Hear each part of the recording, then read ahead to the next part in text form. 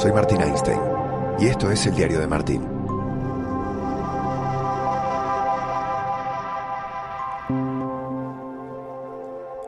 El partido de la semana, del mes, de lo que va de Champions, el que vos sabés, el que todo el mundo miró. Era increíble caminar el miércoles por diferentes lugares del país. A mí me tocó estar en Barcelona. No había otro tema de conversación que lo que había dejado el choque en el Parque de los Príncipes entre PSG y Real Madrid. Todos tomaron partido, claro, en Barcelona iban con el PSG, o muchos iban con el PSG. Era el partido esperado por muchas cosas. Había que ver si el PSG podía activarse a partir de su competencia fetiche, que era la Champions, que es la Champions. Si el Real Madrid estaba al nivel de competir, como lo hace en la Liga, de mandar más que de competir, en la Copa de Europa. Si Benzema podía aportar, si Vinicius volvía a su mejor versión, si Mbappé seguía siendo el rey, cómo estaba Neymar, cómo estaba Leo. Y el partido dio prácticamente todas las respuestas. Mostró una cara diferente del Madrid que la que tiene en Liga. De alguna manera un Madrid reconociendo su inferioridad frente a un PSG todopoderoso, con una variable diferencial como es Kylian Mbappé. Courtois demostrando que es probablemente, si no el uno, dentro de los 3 mejores arqueros del mundo. Pero yo quería poner el foco en Lionel, porque era el partido para ver cómo está el lío. Yo no sigo la Ligue 1, la Liga Francesa. Sí leo que hay un cierto halo de críticas sobre lo que está haciendo Messi, pero daba igual en realidad lo que había hecho Messi. Lo que importaba era lo que hiciera en el partido contra el Real Madrid. El partido al que se le llamaba a ser el protagonista y hasta probablemente la figura, por encima hasta de Kylian Mbappé. A priori, es fácil hablar con el periódico del día de ayer, pero a priori Leo estaba para mandar, para ser figura, para demostrar por qué el Paris Saint-Germain se lo había llevado, por qué le paga lo que le paga, por qué lo recibió como lo recibió, por qué, o si sigue siendo aquel Messi que nos enamoró a todos los que nos encanta el fútbol. Y lo que yo vi fue a un Leo que jugó bien. No se puede decir que Messi jugó mal. Le dio muy buenos pases a Mbappé, a Di María, abrió el juego, movió al equipo. De todas, yo me acuerdo haber visto unas estadísticas individuales de Messi después del partido. Tenía una efectividad de pases brutal, una cantidad de pases dados muy buena. Todas las estadísticas eran positivas, salvo una, que era cuando encaraba.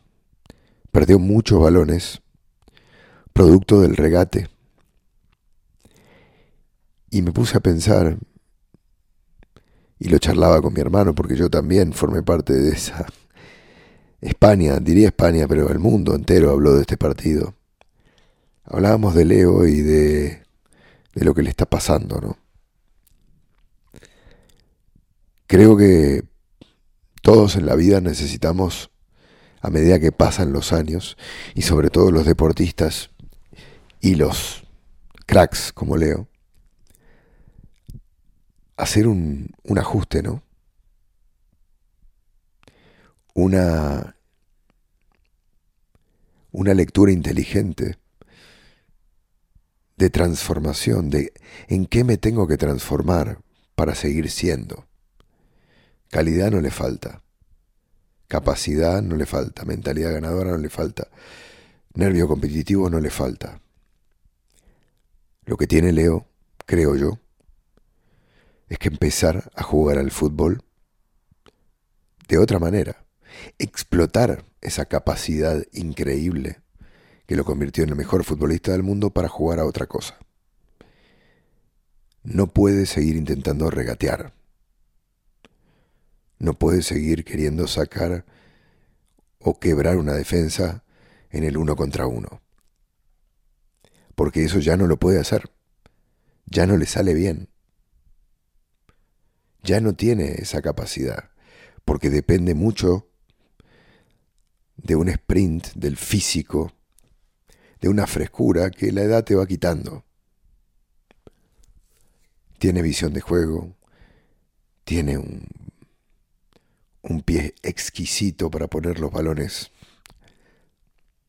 donde él quiere y piensa siempre 1 o 2 segundos antes que los demás. Ve el fútbol mejor.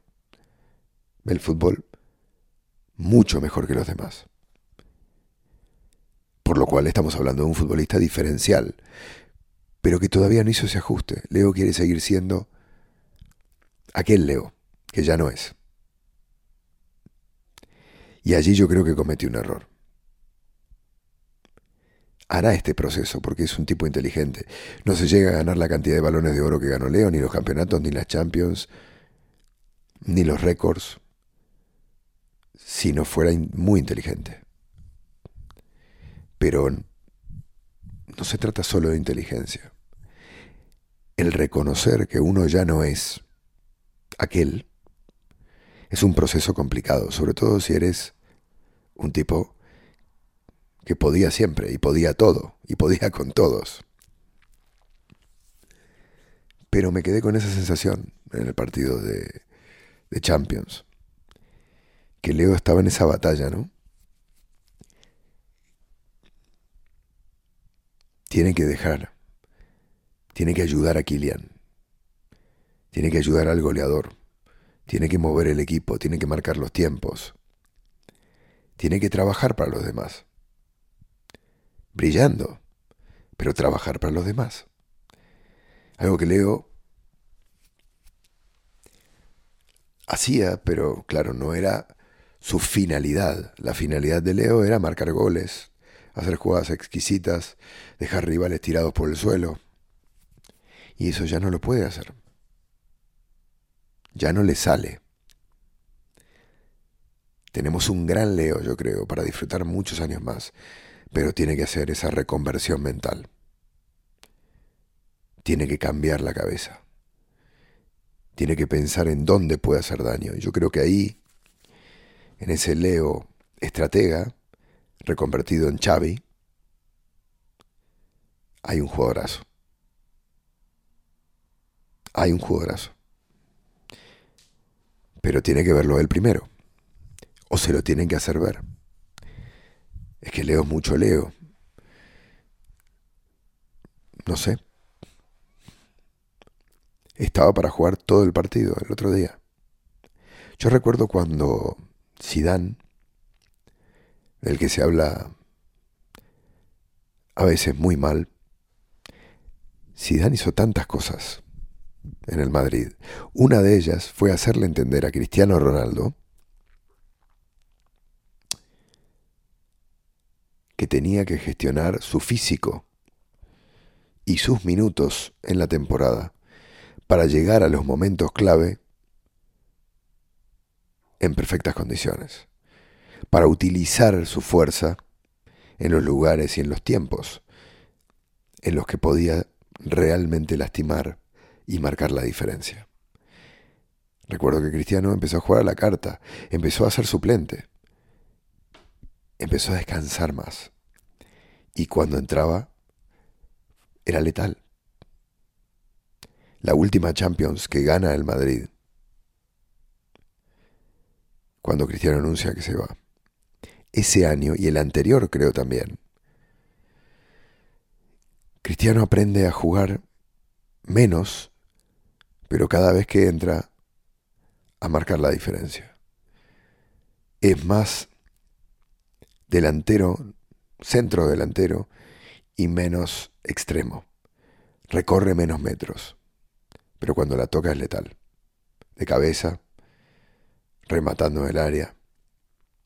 Cristiano entendió que tenía que cambiar para seguir siendo, para seguir estando arriba, para seguir manteniéndose en el lugar que él quería. Y lo consiguió un par de años. Leo tiene que buscar ese camino, que es un jugador diferente, Leo. No es ponerse de 9, evidentemente. Creo yo, es retroceder. Pero es un proceso que tienen que ayudarle a hacer y que él tiene también que ver.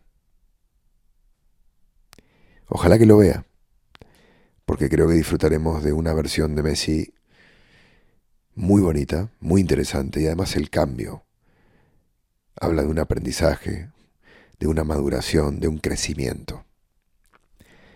Y a todos nos viene bien ponernos a prueba, desafiarnos, ver de qué manera podemos seguir siendo útiles. De eso se trata. Bueno, acá te dejo. Gracias por estar ahí. Quería comentarte lo que me había dejado este partido y sobre todo esto, ¿no?, que me llamó la atención particularmente en una noche preciosa que se vivió en el Parque de los Príncipes. Esto fue el Diario de Martín. Nos escuchamos en la próxima.